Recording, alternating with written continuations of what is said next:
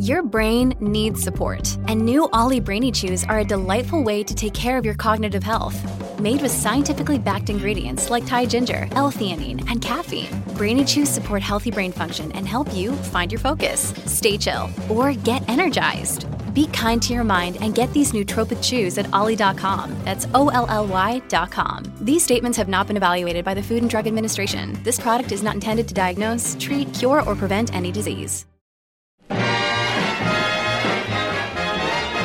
Welcome back to the Kennedy Dynasty Podcast. I'm your host, Allison, and we have a packed episode, so let's get into it. First up, here's our In the News segment. Big news story of the past 7 days. So this was pretty cool to see if you follow Kerry Kennedy specifically on Instagram, but according to the Daily Mail, the Kennedys posed for their annual 4th of July photo in Hyannisport with RFK Jr.'s son, Connor, joined by his model girlfriend, Ava Dash, at the family's compound. They're like a big it couple right now, so that was exciting to see her at the compound. Kerry Kennedy, daughter of former United States Attorney General Robert F. Kennedy, took to Instagram on Monday to share the new family portrait, and it was taken by the water and featured dozens of family members. Kerry's daughters Mariah and Michaela Kennedy Cuomo also shared photos from the weekend on the Cape, as did RFK Jr.'s daughter Kyra. And as most of us know, for decades, multiple generations of Kennedys have celebrated the 4th of July in Hyannisport, where they enjoy boat rides and the annual parade. Next up, according to CapeCod.com, author, former senior White House official, and journalist Lawrence Hawes will join the Cape and Islands Veteran Outreach Center and John F. Kennedy Museum in Hyannis for a presentation on the former president and the military. How War and Military Service Shaped JFK will take place at the museum and provide attendees with the opportunity to deep dive into the history of the Kennedy family, especially in how military service shaped later United States policies. So if you're interested, limited in-person seating at the museum is available on a first-come, first-served basis, with all other registrants after the limited seating is filled being able to participate via a link to the live-streamed event. There will also be a question and answer period with Hawes during the event, which this whole thing takes place on Thursday, July 15th. Next up is our inspiring clip of the week. One of the inspiring notes. I just felt like we all needed to hear a little bit from Rose Kennedy today, so here she is speaking at a campaign event for her son, Robert F. Kennedy. His whole life has been one of dedication and interest in the public good, and I'm sure he will work. You all know that he works and works and works, and I'm sure he will use every effort, as he has all through his life, to lead this great country and to unite all people. Because, as I said, it's ridiculous when we have all the resources we have, and we have the determination, we have the faith, and we have people just so eager to do everything. And so I'm sure that he can unite us all, and with your help, he will lead the United States to a very great future in the next 4 years. Thank you very much. All right, let's get into the Q&A. Therefore, in answer to your question, I thought this was a really fun question. Who are some dream interviews you would like to do? So this is tough because I have a very, very, very long list. So this is not an exclusive list by any means. There's a ton of people I'd love to speak to for sure. But one I really want to speak to right now is Carol Radswell, because I just finished her book, What Remains, and it moved me so deeply. And I would love to speak with her about the journey of writing that book and her journey of losing her best friends and her husband in the same summer, which I just can't even comprehend or fathom myself when I put myself in that position. So I would love to speak with her. She was, if you don't know, the wife of Anthony Radswell, who was first cousins with JFK Jr. and Caroline.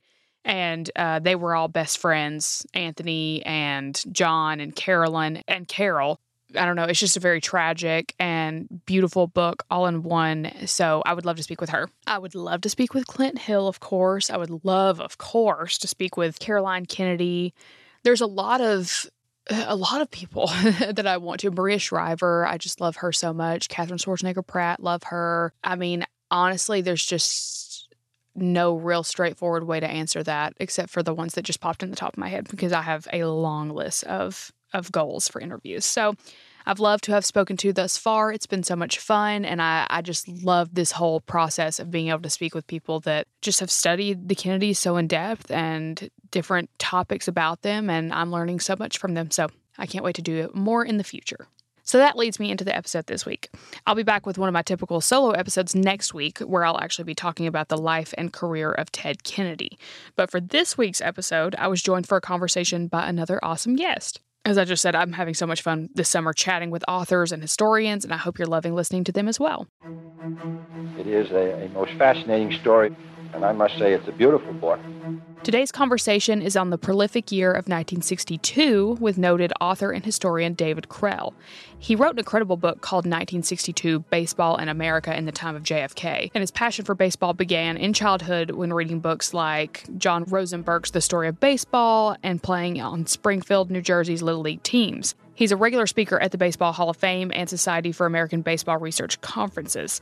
But for this project, he began in-depth research of the year of 1962 as a whole and how it impacted our country in politics, sports, space exploration, pop culture, and so much more.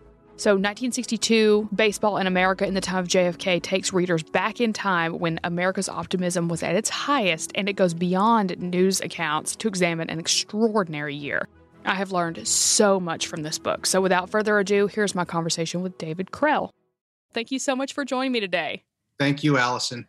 I'm so excited that you are here. This is such an interesting book, the way that you tie everything together, and I just know the audience will love it so much, so I'm stoked about it. First, tell us a little bit about yourself, who you are, and what you do. Well, I got into the writing of books because of a layoff, and I know that you started your podcast during a pandemic. It seems that in times of crisis, we emerge with new ideas. I had written tons of articles about entertainment and law and sports, and people always said you should write a book. So during the 2008 crash, when I got laid off, I took a writing of a book proposal course. I didn't know anything about book proposals. I thought you just go into an agent's office and you say, here's my idea, and that's it. But a book proposal, as you know, it's a very elaborate document. So my first idea didn't get off the ground. My second idea was a book about the Brooklyn Dodgers. And I took that same workshop again, thinking only to write about the 1962 baseball season, because the Mets and the Colt 45s debuted. And my professor, my instructor, a literary agent himself, said, books with broader topics get more readers. So think about it. And when I went home that night, I realized, wait a minute, Kennedy was president.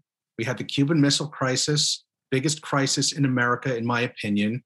We had a lot of TV shows on at the time that are considered classics. We have movies like To Kill a Mockingbird and Advise and Consent. There was a lot going on in popular culture, in history. We had John Glenn orbiting the Earth, first astronaut to do that. And there was this promise, this idea of possibility and optimism in the air. So when I went back to the class the following week, I said, okay, it's a revamp. Here's what I'm thinking, guys. Half baseball, half JFK, NASA, movies, TV, pop culture. And it got such a great response that I said, I think I'm on the right track here.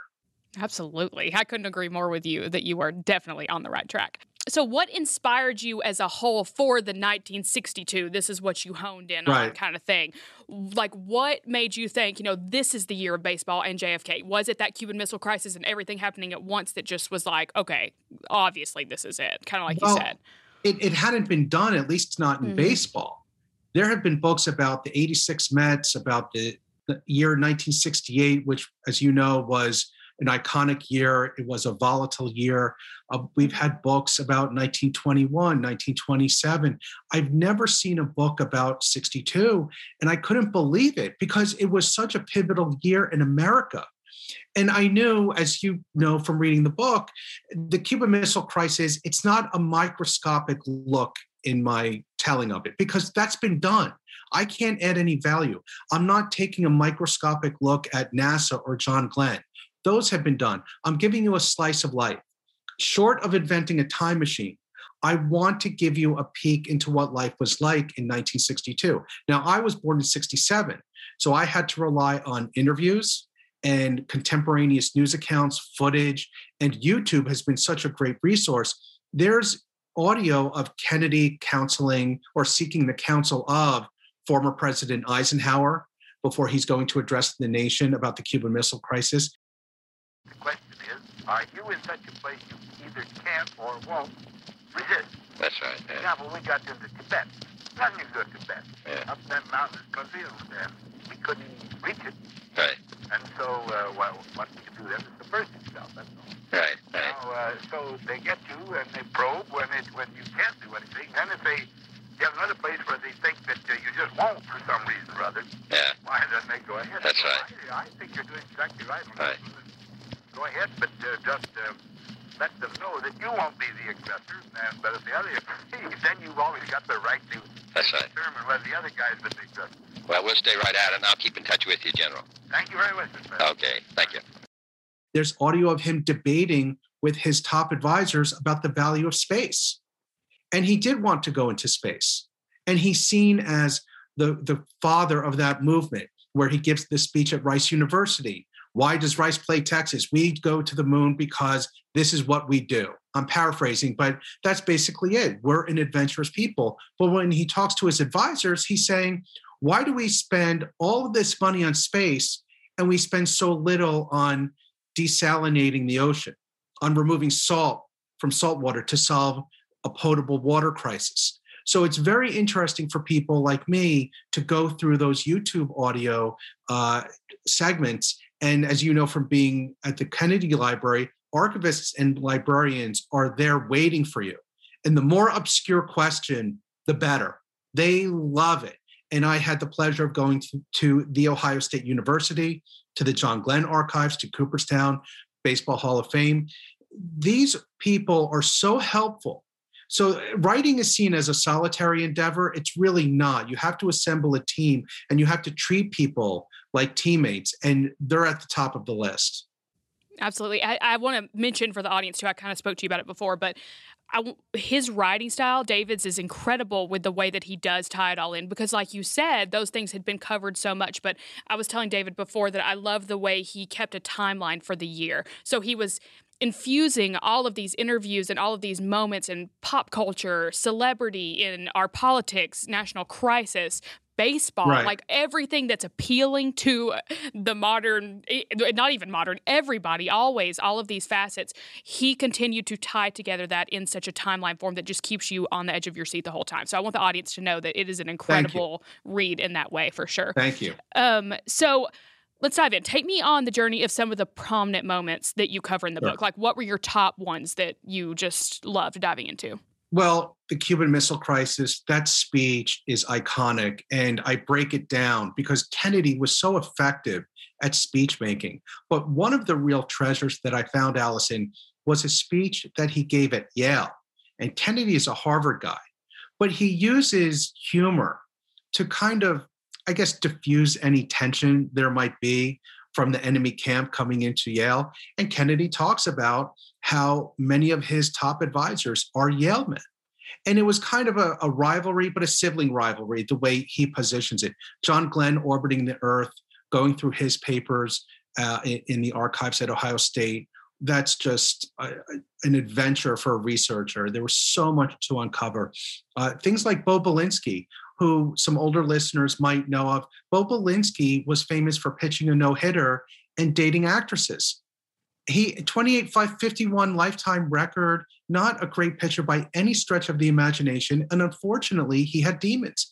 He had demons relating to alcohol, and his relationships failed. 3 marriages were busted. And he found sobriety later in life with this pseudo family in Las Vegas, where he worked for a car dealership, and they became his pseudo family. So things like that were so interesting to me, because you see something in the news, but there's a story behind it. It's not just, I guess it's too easy to say, well, he was living the life of Riley, was the swinging 60s, sex and booze, and everywhere you go on the Sunset Strip, people are patting you on the back and giving you free drinks. So of course, but not everybody did that. Not everybody fell victim to alcohol. Not everybody treated relationships that way. So that was a real interesting journey for me to talk to Bo's friends from later on in life and give me that picture regarding baseball. Just going to the Hall of Fame, finding these stories about players whom we may not remember too well, because there's Mickey Mantle, there's Roger Maris, there's Don Drysdale, but there were plenty of other players who made a contribution that year. And again, just the aura of optimism that began with Kennedy. In 1962, Dodger Stadium debuts. You're in Los Angeles, you go to the ballpark, these beautiful aquamarine colors on the seats. It's just a wonderful emblem of what was to be, of what America could be, because no longer were ballparks in cities. This was outside the city. It was 20 minutes from downtown. So there was a sense that things were changing.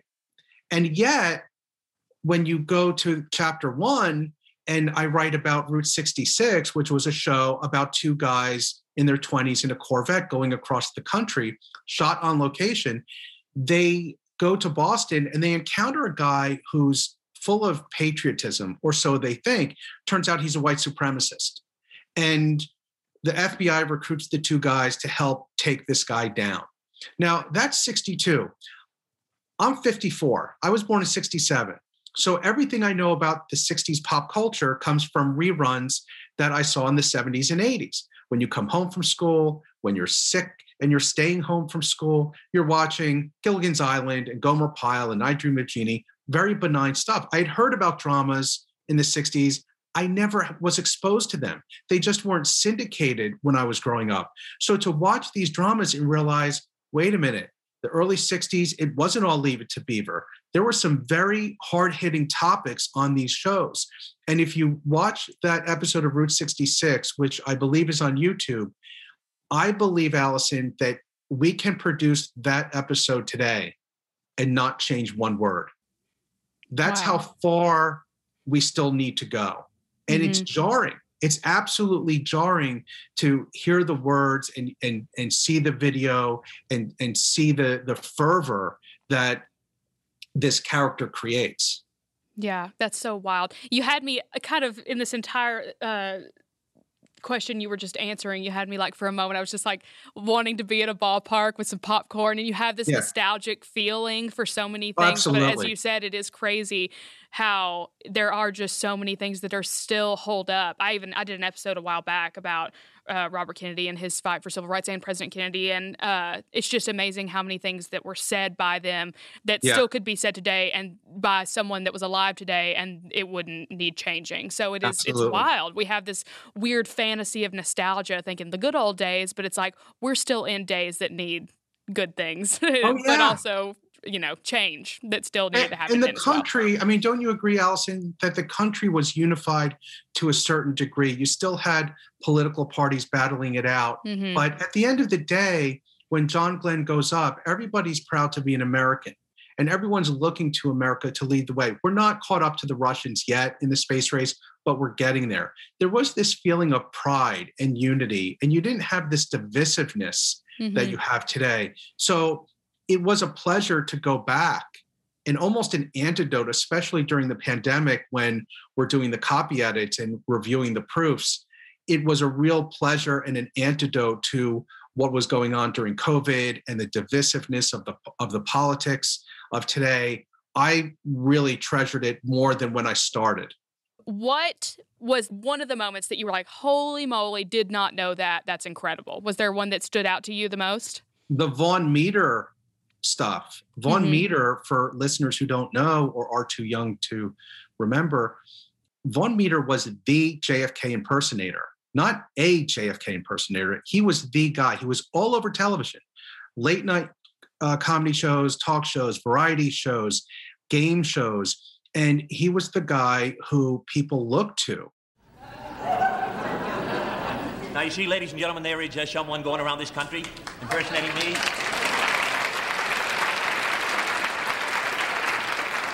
I didn't mind around the New England area. I didn't mind around the Washington, D.C. area, but now it's gone just a little bit too far. It wouldn't be so bad if this were just another guy. This is not just another guy. This fellow is also an entertainer. He's doing my act, he's doing my gestures, and he's using my lines.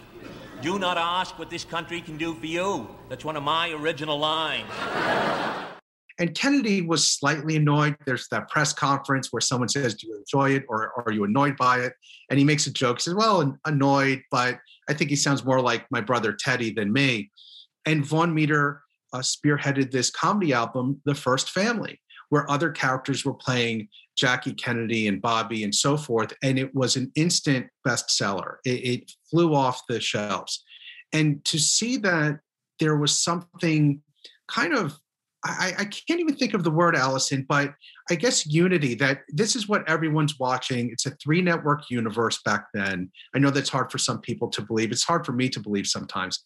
Only 3 networks. If you live in a big city, then maybe you have a couple of independent channels. But this is what people are tuning into. And the next day at the water cooler, they're saying, hey, did you see Vaughn Meader last night on whatever show that they were watching? And to have a president with a sense of humor like that, and for people to respond, it wasn't done in a mean way. I know a lot of comedy today, when they're poking fun at presidents, it's mean-spirited. Mm-hmm. This was not mean-spirited at all. This was done very tongue-in-cheek. It's very humorous. It's gentle.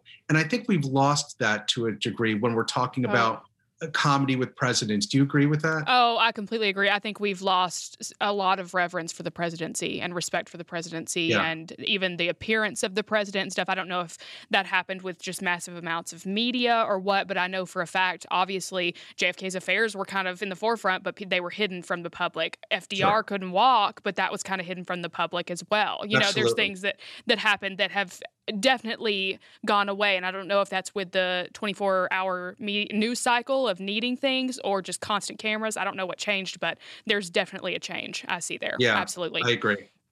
Absolutely. Well, can you just let everybody know where they can follow along with your writing journey and stuff? Do you prefer your website? Do you have social media? What's your choice there? Well, they can go to davidkrell.com. Mm-hmm. I would like to plug the publisher because there are fantastic baseball books this year by University of Nebraska Press. So I hope people go to the UNP page, especially to the baseball section, and just take a look at some of the other offerings, because I'm very privileged and pleased to be included among them. There are some just terrific books this summer for baseball fans. And that's one of the criticisms that I've gotten, Allison. People are coming into this expecting a baseball book, but I guess they didn't read the subtitle where it says Baseball and America. Mm-hmm. So my publisher said, get baseball in the first chapter, and it has to be at least 50%. So it is 50%. And if you look at the breakdown, as you generously testified to, it's every chapter has a month. So there are 12 chapters. And I tried to follow along as best I could, something that happens in that month in 62. The Yankees have a chapter, the Colt 45s, the Mets, the Dodgers, and the Giants. And then there's baseball throughout. So it amounts to about 50%. And then the other 50%, like we're talking about, Bo Belinsky, John Glenn, you have Vaughn Meader, you have a chapter about movies, a chapter about literature. And we can't forget Jackie Kennedy. You asked what else is in the book. I go into detail about that TV special where she's giving a tour of the White House.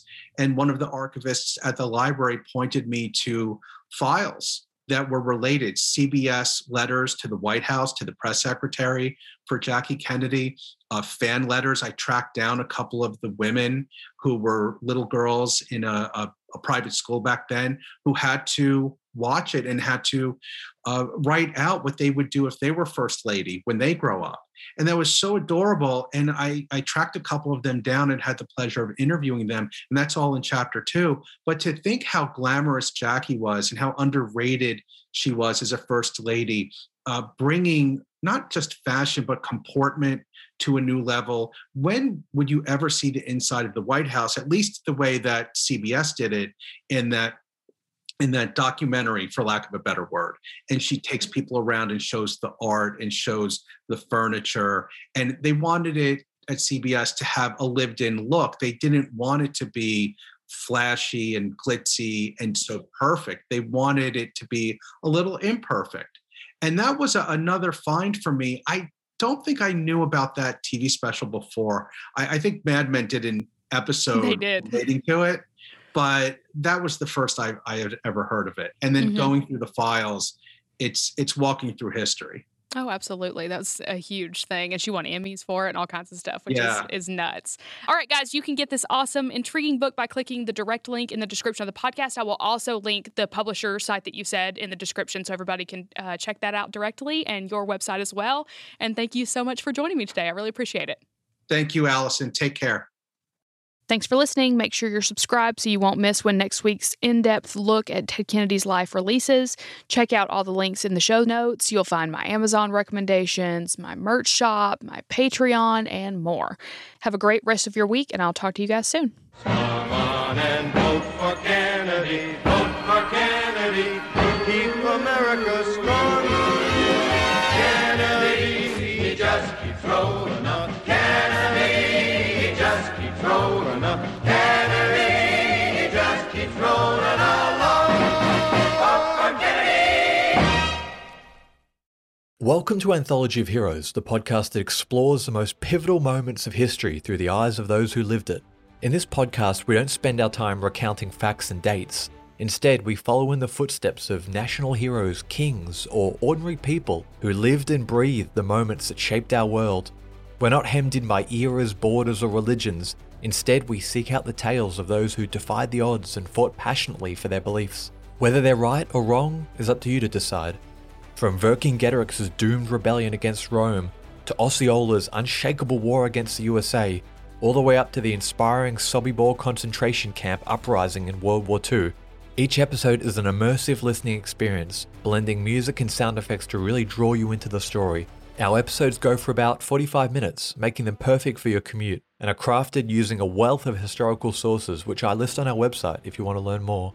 I'm the host, Elliot Gates, and I'm thrilled to have you joining me as we uncover history's hidden gems and illuminate the faded pages of our past. Look out for the Anthology of Heroes podcast on Spotify, Apple Music, or anywhere else you get your podcasts from.